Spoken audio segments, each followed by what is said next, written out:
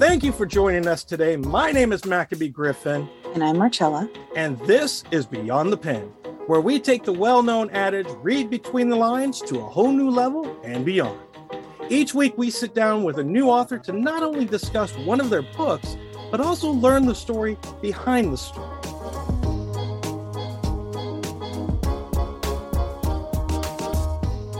Hey, Mac. Hello. How are you today? I am good, and I want to publicly apologize for not introducing you last week as well, because I have been getting some backlash for that, and I think you were behind it a bit, but I digress. I haven't said anything to anyone. Your army, your army's getting to me, and they're saying that I needed to apologize, so I publicly apologize for not saying hello to Marcella from last week. So... Well, thank you. I appreciate that. So guess what? What? I did it again. Of course you did it again. What did you do? What did you do, Marcella? I invited someone very special today. Ooh. Oh yeah, you're gonna love her. You already love her. You really love her. I love her. She is one of my best friends in this entire world, and she's written an amazing book. Actually, 3. One of them is not out yet. I just happen to have an insider's view on this. I have the that's what it is. Okay. Here is my friend Jamie Hairston. She is retired military. She's a mom first and foremost. She's a grandma. I won't tell anybody else that, Jamie. Well, now everybody knows. So. Shush. She's dabbled in a lot of different things. She's such an entrepreneur and a go-getter, and she inspires me every day. And then there's something else about her that is pretty significant, but I think I want Jamie to tell everybody about that because it is the reason for her book. So without any further ado, Jamie Hairston. Thank you for having me. Yay, Jamie. I'm so excited. So I recently published my second book in a series. My series is Memoirs of a Black Sheep. And I got my cover here. All right. That's exciting. So it was inspired by real life events, but it is a fiction. So I have creative ability to write the story as I see fit. Mental health is really important to me. Substance abuse is really important to me, like substance abuse issues, not using. And so I focus on the main character. A lot of this story is focused around her and her experience with her mental health and her substance abuse issues. And you're going to, throughout the series, kind of see her go from this person on her worst day. When you read the book, you meet her on her worst day. And the goal is to eventually let people see her blossom, because I think that we don't hear enough about people in recovery being successful. So Jamie, can you tell everybody, I've already covered like the little tiny basics of you. Can you tell us about you as a person, the most important things about you, and tell us something that nobody else, I would know, but nobody else would know? Oh gosh. Well, I've been writing since I was a kid. Writing is my passion. I got a degree and realized that that's not what I was passionate about. I am definitely passionate about addiction issues, but I am more passionate about writing. Definitely an entrepreneur. I do different things. A friend of mine said that she's never seen somebody with so many side hustles, but writing is my passion. I am also on occasion a spiritual tarot reader, but I mostly focus right now on writing, and I have several projects in the works. Wow, that is, that's a lot. And of course, you would connect with Marcella on the more spiritual sense as well. So that's not even how we met. I know. That wouldn't surprise me. That doesn't surprise me one bit. Jamie, how did we meet? We were in a parenting group on Facebook, and then we both got irritated with the moderator. And I actually was trying to slang some of my weight loss products to you, and you were like, you should call me. And the next thing you knew, we couldn't quit talking. Yeah. Love at first sight. Go figure. And the next thing you know, driving to New York a few years later, haven't even met this woman in person. And I'm like, hey, let me crash at your house for like a week. I think our girls were 3 at the time. They're both 10. Yes. Yes. Yeah. That's but when crazy. we met, they were infants. Oh, wow. Yes. Really? Yeah. Yeah. And Yeah. it's weird because they have a really unique connection as well. They call each other cousin. It's Yes. adorable. It's adorable. Yes. Yes. Well, I know that Mac has a lot of questions, so I'm gonna mute up and allow him to just ask his questions right now. Oh, he has your permission now. Awesome. See, that's usually how she makes it her show instead of our show. But she's so bossy, but I love her. She is. Well, that's Marcy for you.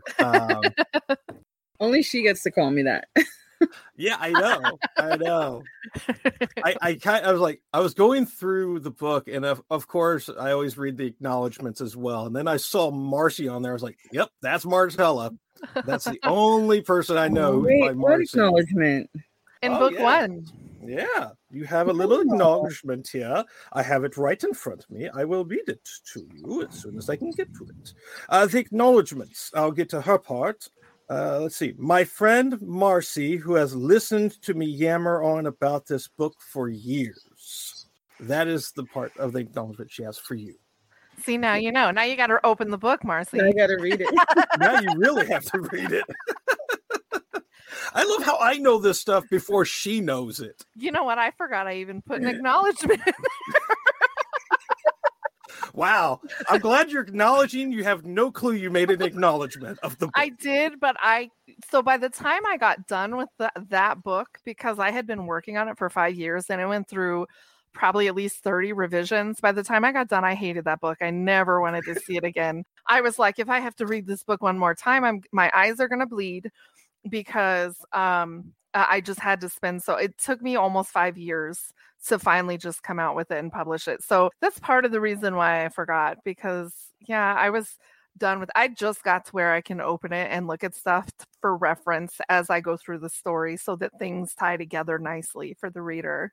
Yeah. And it's funny that you talk about, because I want to ask you about that a little bit later. But one of the things I wanted to touch on first was in the forward part. And it was one of the lines that you said, and I quote, 90-day treatment programs are generally ineffective in long-term sobriety.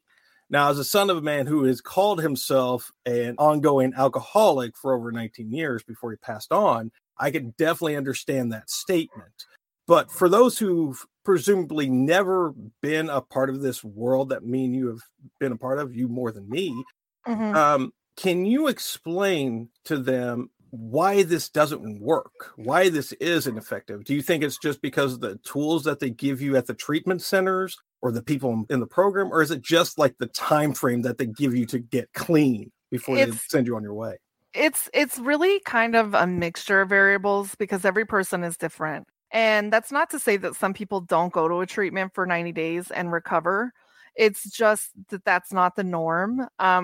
What I have found is that for actual change to take place, it typically takes 2 years, especially for alcohol users, stimulant users, heroin users, because it takes your brain almost 2 years to completely recover, like physically. And also it takes a long, long time for that person to undo that habit, because part of substance abuse isn't just, I need to get high, I need to use. Part of it is the ritual of using itself.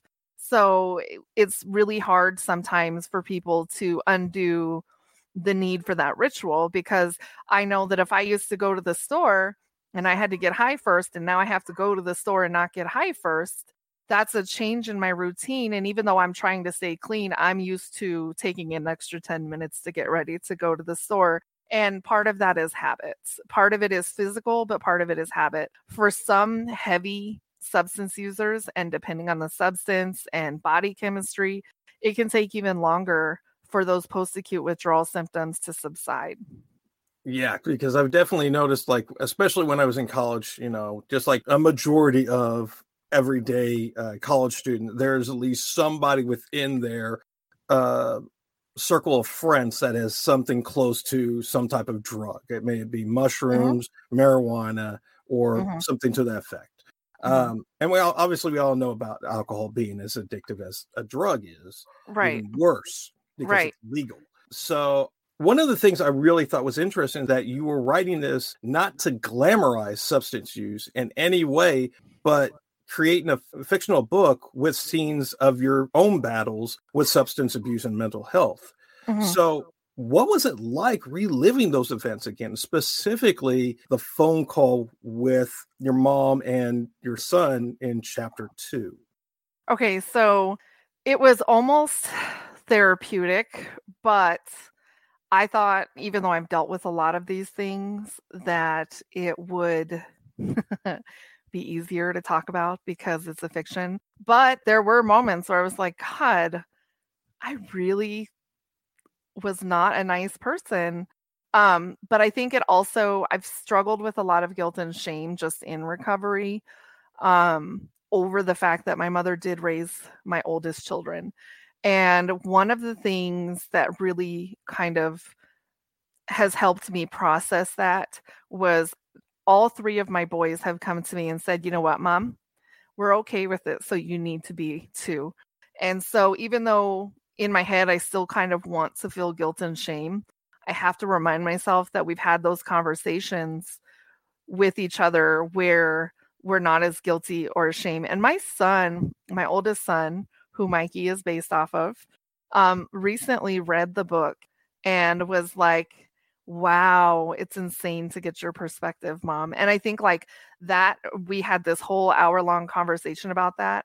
And that is what really helped me realize, okay, I'm doing the right thing by writing this story because yes, he lived it and he can understand my perspective a little better because he had a lot of anger about addiction, but I don't have to feel guilty anymore because he's let go of that. So, Do you think that's another reason why it takes so long for a lot of people to get past that addiction, and sometimes why they go right back to taking those substances? I do, and I also think that not every family is like mine. My family is unique, and I've been very, very blessed in the fact that I've had a lot of support, even when people wanted to give up on me. And one thing I've learned working in the field of addiction, especially when I was working with inmates, is a lot of those families have just kind of written those people off. And so, well, screw it, I've lost everything already anyway, so I might as well continue to use. And, I do think there are some people who really do enjoy that way of life. I do. I've met people who they've been functionally addicted for years and years and years. And then I've met people that they really want to get clean and sober and they just don't have the support that they need. And that is where my story is a little different because not everybody has that. But I think that if more people had support, they would be more successful for sure. But a lot of times I've seen people say, well, it's not my problem, so I don't understand why I have to be involved in their treatment. Well, we find that a lot of things stem from something going on at home with supports or people that are closest to the people. And the people who are actually driving this person's emotions, they don't want to take responsibility. Well, it's not my fault that that's how you reacted, you know. And yeah, I'm glad you said that because I remember when I was reading it, specifically the first chapter, when you were talking about how this character was involved in being brought into the ER. There's some type of, I'm presuming there was an accident in some way, shape, or form because of the neck brace and everything of that nature. One of the things that I noticed is that the way that you presented the thoughts that were going through the character's head while they were in that room by themselves in the psych ward, it was kind of interesting how they were battling these thoughts of victimization, denial. And the reason why I was bringing up about specifically the phone call that you had within the book of talking to your mom when you first got a chance to, and then of course talking to your son as well and hearing his words, was because I thought it was interesting how you reacted to that.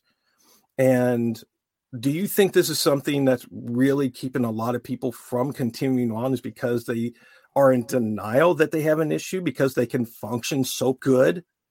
I think denial plays a role, but I also think self-talk plays a role. For me, self-talk was a huge role. I had low self-esteem for a majority of my life up to that point. I had gone through a significant trauma, which you hear about in the story. I was going through a really bad, messy split with my husband at the time. And I think all of those factors played a role. But I was in denial because my justification was, but I couldn't do all these things without this. And so I think to a certain degree, denial plays a role, but I also think to a certain degree, circumstances play a role. And that definitely leads into my next one, because the way that you have written the book, there's a lot of jumping back and forth between the summer of 2006 and then back in the summer of 1988, the winter of 88, 93 through the certain areas. Why was it so important for you to actually present those specific times in your life within this story? Because I wanted the reader to understand, when we meet somebody who's addicted, we're meeting them on their worst day. We're meeting them in their worst chapter of life.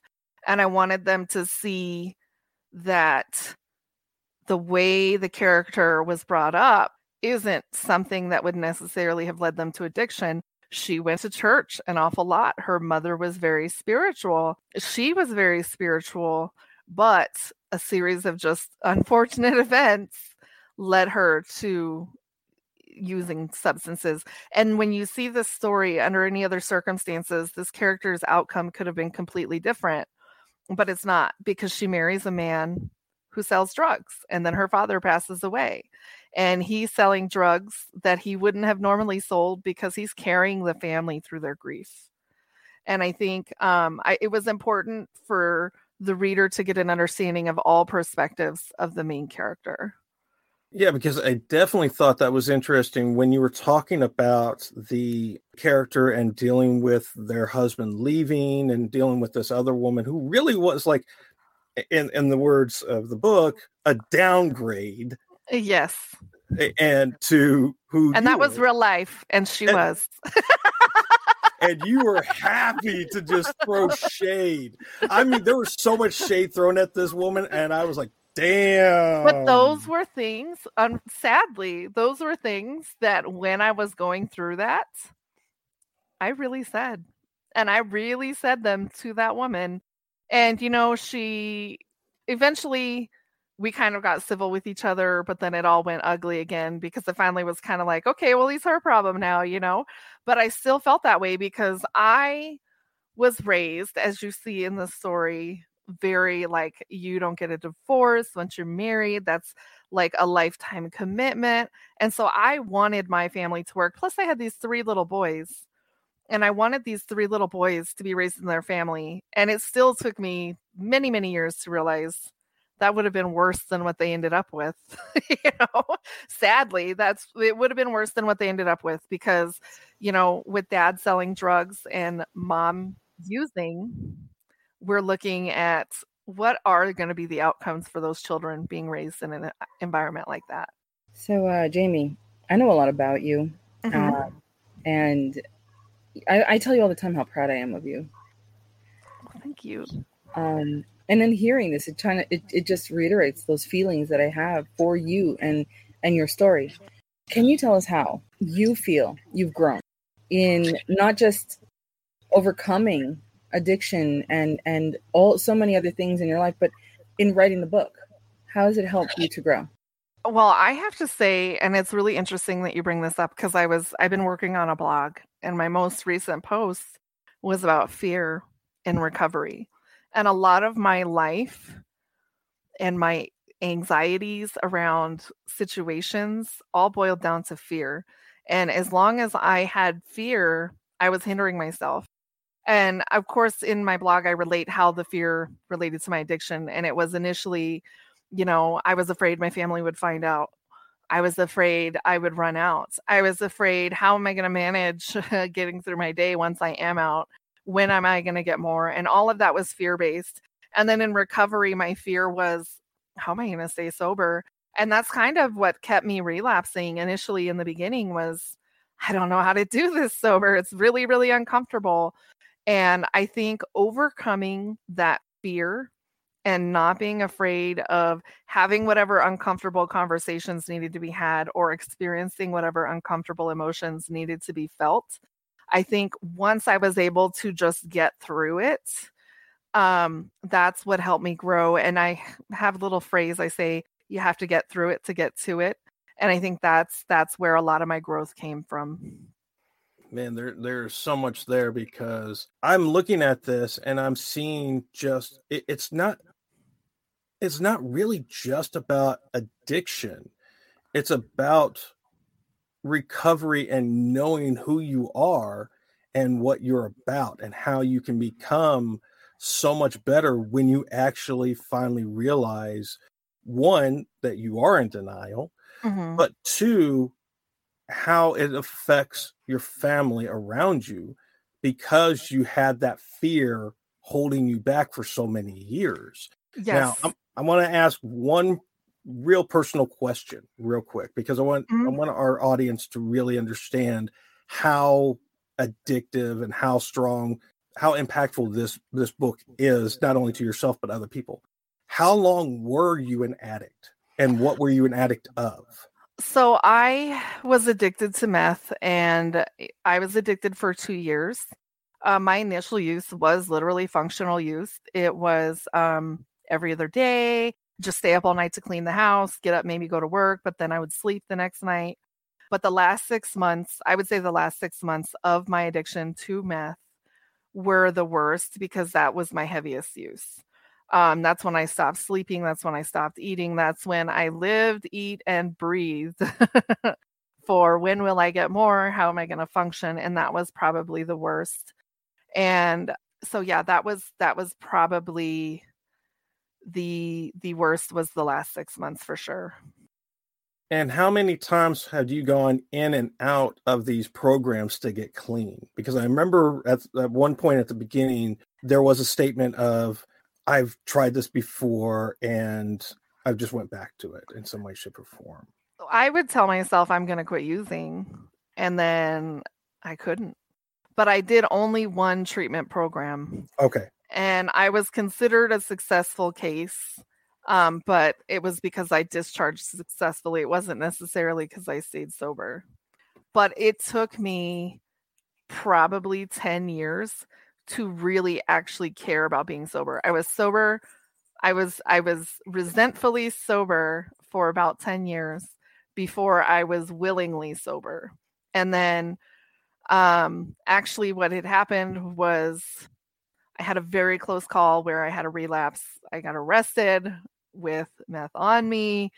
I got the entire situation, I got very, very lucky.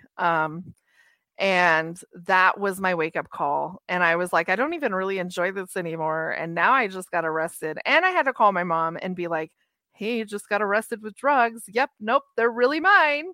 And I think that's when I finally was like, yeah, I probably better start getting serious. So even though I was sober, I wasn't necessarily sober because I wanted to be. It's just because I just avoided people, places, and things where I might use if I thought I was going to use, because I knew I was still pretty weak. And I'm glad you brought that last part specifically up, because I know many other people who are dealing with addiction, as well as, like I said, my father was an ongoing alcoholic for 19 years. And the reason why I said ongoing was because he never saw himself as cured of that addiction.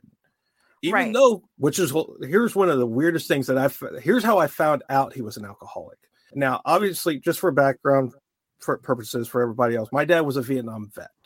He had to deal with a lot of shell shock still. He was a paratrooper. On his last drop, he actually landed in some bamboo sticks that were pointed up that went through his feet. And when he was trying to get up, he got shot. So there was a lot of physical pain that he was dealing with as well. But I remember when I was in my teenage years, I don't remember specifically, I'd probably say about 14, 15 years old or so. I remember opening up a cabinet and there was a bottle. It was almost flask-shaped glass bottle of something. I didn't look at it. I'm presuming that it was some type of Jack Daniels, Wild Turkey, or something to that effect. But it was a hard spirit. And I remember asking him, and he actually said, I am an ongoing alcoholic because I know I will always have that addiction within me, no matter what. And I love how that you also put into there that there's always someone dealing with these demons. But these demons are what are allowing us to put ourselves in that denial phase.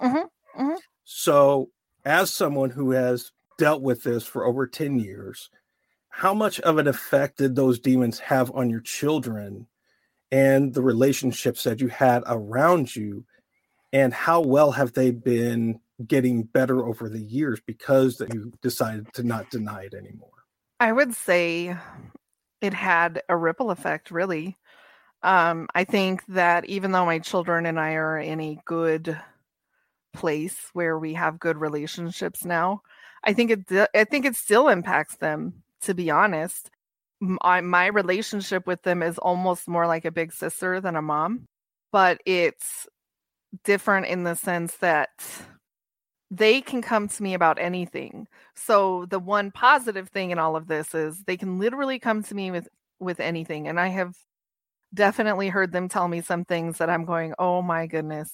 But they can come to me with anything because one of the things I've really tried to hammer home is I was close with my mom. I could have gone to her with this. This was the one thing I didn't go to her with. And I was so afraid of how she would react. But she was more mad I never came to her in the first place than she would have been if I would have just said, look, Mom, I need help. And so I think that has shaped the way my kids are able to talk with me about things, even when they're really uncomfortable conversations. So in a positive way, it's got a ripple effect, but in another way, it's changed the way, I mean, they were not raised by parents, they were raised by grandparents. And so they see like relationships a lot differently, just in general, because our family is very unique. And you know what? I think it's the fact that you're so open with this. I am so appreciative that you are on here and you are telling your story because, like you said, it is very unique to these situations that a lot of people don't see. They only see it through TV, radio dramas, or in books. Right. So there's always just that one idea of like, oh, you have to be poor. You have to come from the other side of the tracks and go through hell and high water. There's got to be this and that. And you were raised with it. No, yeah, I wasn't though. My mom has never touched a drug in her life, you know, and so my dad, maybe back in the day, I don't know, but nothing more than beer that I know of, you know, and so it's weird in that sense because when you look at the statistics, right? My ex-husband's parents are still married to this day. They've been married probably 30 or 40 years. My mom stayed married to my father till he passed away. She's been married to her second husband probably close to 15 or 16 years, maybe longer. And you look at those statistics and you see this girl who comes from a house that's not broken and this guy who comes from a house that's not broken. And we end up with this big, messy lifestyle. So to me, I think what's important to remember is addiction really does. We're all connected to somebody who's addicted. We may not know it, but we are, whether we are a family member, whether we're friends, whether we're the enabler, you know, whatever it is, we're all connected to somebody with addiction. And addiction is non-discriminatory. I have gotten high with judges. I have gotten high with straight up street trash. And I have gotten high with people who are just like me. They're moms just trying to survive the day. And so it's different races, different genders, different what lifestyle choices, the socioeconomic status, none of that matters when it comes to addiction. And when you look at the opioid epidemic that was brought on by Big Pharma in the early 2000s, and you look at those stories, it's sickening. Like one of the things that really impacted me emotionally was those people started off in legitimate pain. They were cut off when the laws started changing and they ended up on heroin. And now we see people judging those people for, oh, look, they're just, you know, a junkie, blah, blah, blah. And you're seeing them on their worst day, buddy. You're not seeing that person they were when they were sold that this drug was not addictive. And so I think we as a society don't see the bigger, in general, don't see the bigger picture of how people become addicted. My story is unique in the sense that I probably never would have touched meth had I not been exposed to it. I'm probably 90% sure I would have never touched meth. The same way these people in pain would have probably never gone to heroin if they hadn't been told a lie about this drug. And I think people don't see the whole bigger picture.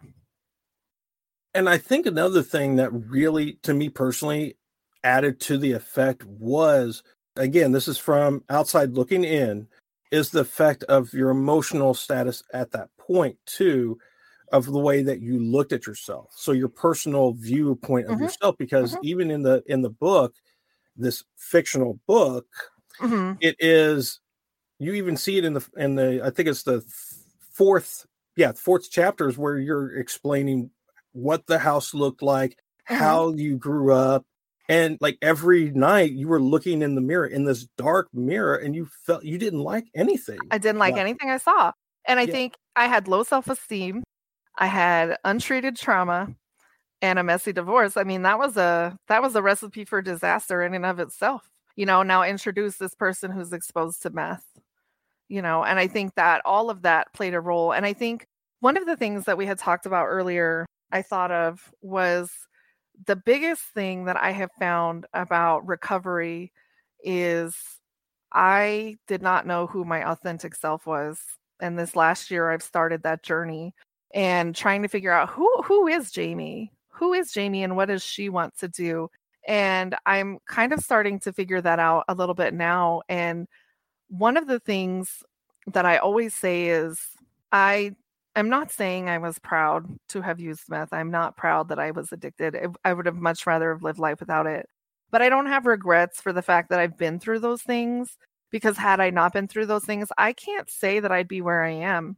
I might not have never used drugs, but I might have still lived in the same small town with a mediocre life. And I feel like I'm living a completely different life because of my recovery journey, because I was forced to look at myself. Why do I have low self-esteem? What do I want to do? Why does everything, why am I so afraid of everything? And I think finding my journey has been the biggest blessing in all of this.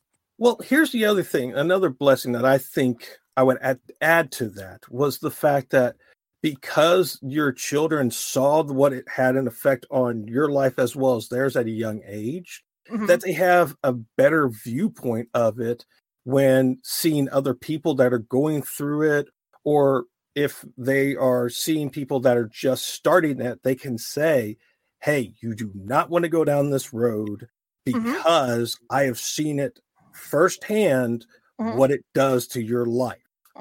And all of them have said that they, the one good thing is they won't experiment with meth because they saw how it destroyed their entire family. And that's a great thing.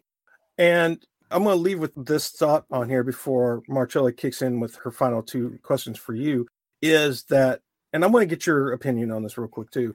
Now, I know we're talking about addiction as well as just the recovery of that and the event that's gone through this.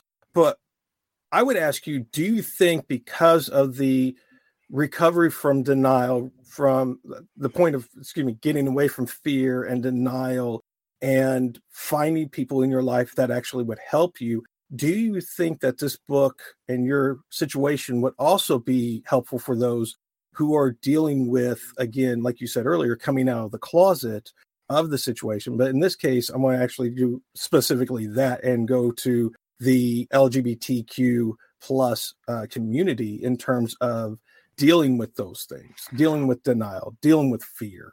I think sadly, the LGBTQ community is just completely neglected.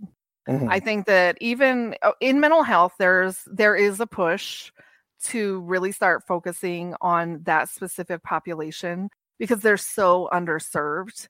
And when they are going for services, they are getting so many biases. And I think regardless of where they are in their life, whether they've come out or they haven't come out, I think that they struggle with their mental health probably as much or more as the rest of us, because a lot of them have to hide who they are.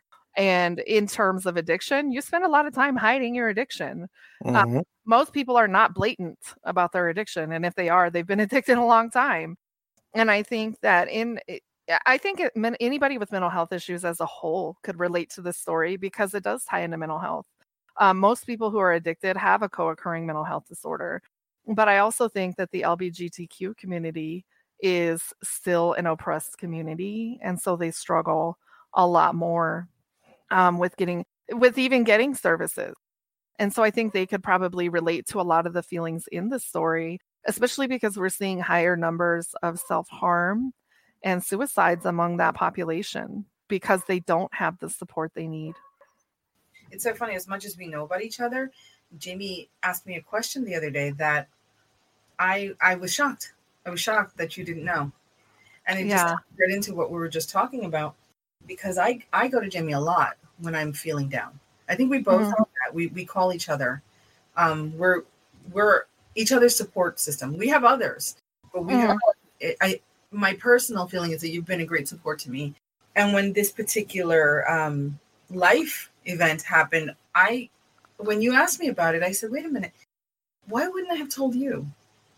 Because you have to be the one person who I'd want to tell about this. I want to talk to about this. So I didn't realize how pertinent it was in your own struggles and your growth. So many different things. Like I said, I know way too much about you. Well, and I think the biggest thing is we don't all have the support like you and I have, Yeah. And when I can't call my mom, I can always call you. When I can't call you, I can always call my mom. But I think not everybody has that person, that safe person. And it doesn't have to be a therapist. You've just got to have I always tell people you need 3 to 5 people you can absolutely trust to go to with your problems. But what happens to those people who can't find that one person? Yeah, that's kind of what I was getting at. You know me so well. So if you're good, I'm going to go ahead and lead into our last 2 questions. And so it's so funny because I already know the answer to this just because I know her. But Jamie, what is your writing kryptonite? My writing kryptonite? Oh, my writing kryptonite is probably I struggle with focusing, but I get bored easily. So I can only write so the reason these books are so short is because Jamie is ADD and she can only write about 150 pages at a time.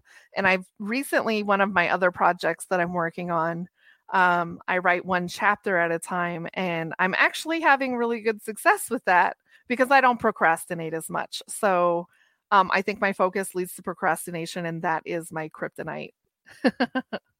Well, I knew about the ADHD part, ADD. Yeah. And I just wanted to hear how you'd spin it because we get a different answer every time. It's amazing. Really? Yeah. Yeah. Yeah. That is my writing kryptonite. All right. So last question.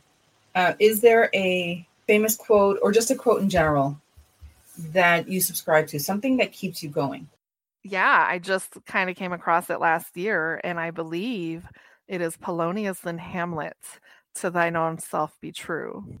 And I came across that last year and was like, it was divinely timed, because this is when I was having my midlife crisis and going, I don't know what I want to do with my life, but I don't like being a therapist. And, and that took a lot of talking out with a fellow colleague. And she said, I don't think you found what you want to be when you grow up, honey. And once that clicked, I was like, I need to be true to myself. And it wasn't that I didn't love what I did. It's that I didn't love it with the same amount of love I have for writing and telling stories. And I think people relate to stories. People relate to people. That's why peer supports are effective in the addiction community and the mental health community, because they can say, I've been there too. And, I'm glad you actually said that, because I wanted to point out real quick before we let you go, is that at the end of the book, at the end of the first book that we're talking about, she actually has the numbers for the National Suicide Prevention Hotline, as well as the Substance Abuse and Mental Health Administration National Helpline as well. So go out, buy the book. There's so much in this that's going to be able to help you, especially those numbers. And I'll have those numbers in the description below as well. So well, here's a little secret. Ooh. The book is free if you have Amazon Prime. It's free on Kindle if you have Amazon Prime. But if you like a physical hard copy, I keep them and I sign them myself. If you order directly from Amazon, you will not get a signed copy. But if you order directly from me, you get a signed copy. So there should be no excuses why everybody should have a copy of this book. And again, I really think everybody should have the Memoirs of a Black Sheep, book 1. And then you all need to go out and get Lost Black Sheep, book 2. So again, Jamie, thank you for being on the show. We appreciate your time. Thank you.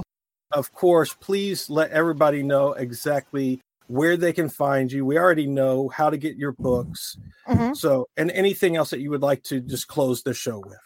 Okay. So you can order the books directly from me on my website at flawedbydesignpublishing.com, or you can find me on Facebook and send me a message, and I will definitely make sure you can get a book. Or you can order straight from Amazon, and you can get physical copies, or you can get Kindle copies. If you want to own the book and not just borrow it, it's $4.99 for the ebook. Or if you want to borrow it and see what this book is really about, decide if you like it, you get it free with Amazon Prime and Amazon Unlimited. Thank you so much for having me, you guys.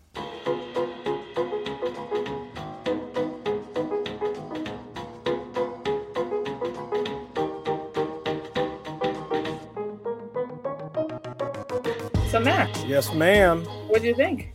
Well, what did I think? I need to hear it. You are right. She is a wonderful woman. I'm not going to say I was wrong because no. Usually tell me you did it again, Marcella.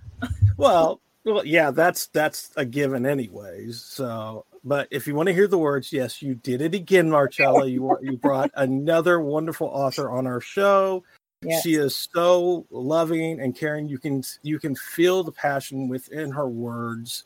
She has lived the life, and honestly, I'm glad I have the books. I really am, because again, I know people that have dealt with this.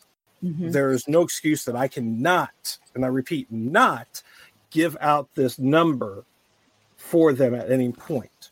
So yes, definitely think that everybody needs to go out and get the book, get to know Jamie on Facebook, find her on the internet, and just send all your love and appreciation towards her, as well as, asking her questions, asking, if there's certain things that she's done through the 10 years she's been recovering to get past this addiction. So what are your thoughts, Marcella? I'm pretty biased here. Well, yeah, but I don't care. I know you don't care. Jamie is a wonderful friend. I pretty much stalked her, I think, when we first met. So I made her my friend. I have this, what we jokingly say, Jamie and I, we have ESPN. So I'm not even going there. I'm leaving that one alone. I knew she would be an amazing friend, and I just hope that I'm an amazing friend to her. So I haven't read the book, guys. I never lie about that. Mac reads the books, but I will, because I'm like begging Jamie, I need to read this for you. Mm-hmm. Mm-hmm. Yep. So I'm so glad that she was able to come in and spend the afternoon with us. Yeah, I am too. So with that being said, thank you everyone for listening onto this episode. Please continue to follow us. Continue to follow Jamie at the location she said. Go out, get the book, share her story with as many people as possible, and help us to, again, continue to create this community of wonderful, supportive listeners and folks that are around these authors. And like I always say, keep writing, keep inspiring, and keep sharing as you go beyond the pen.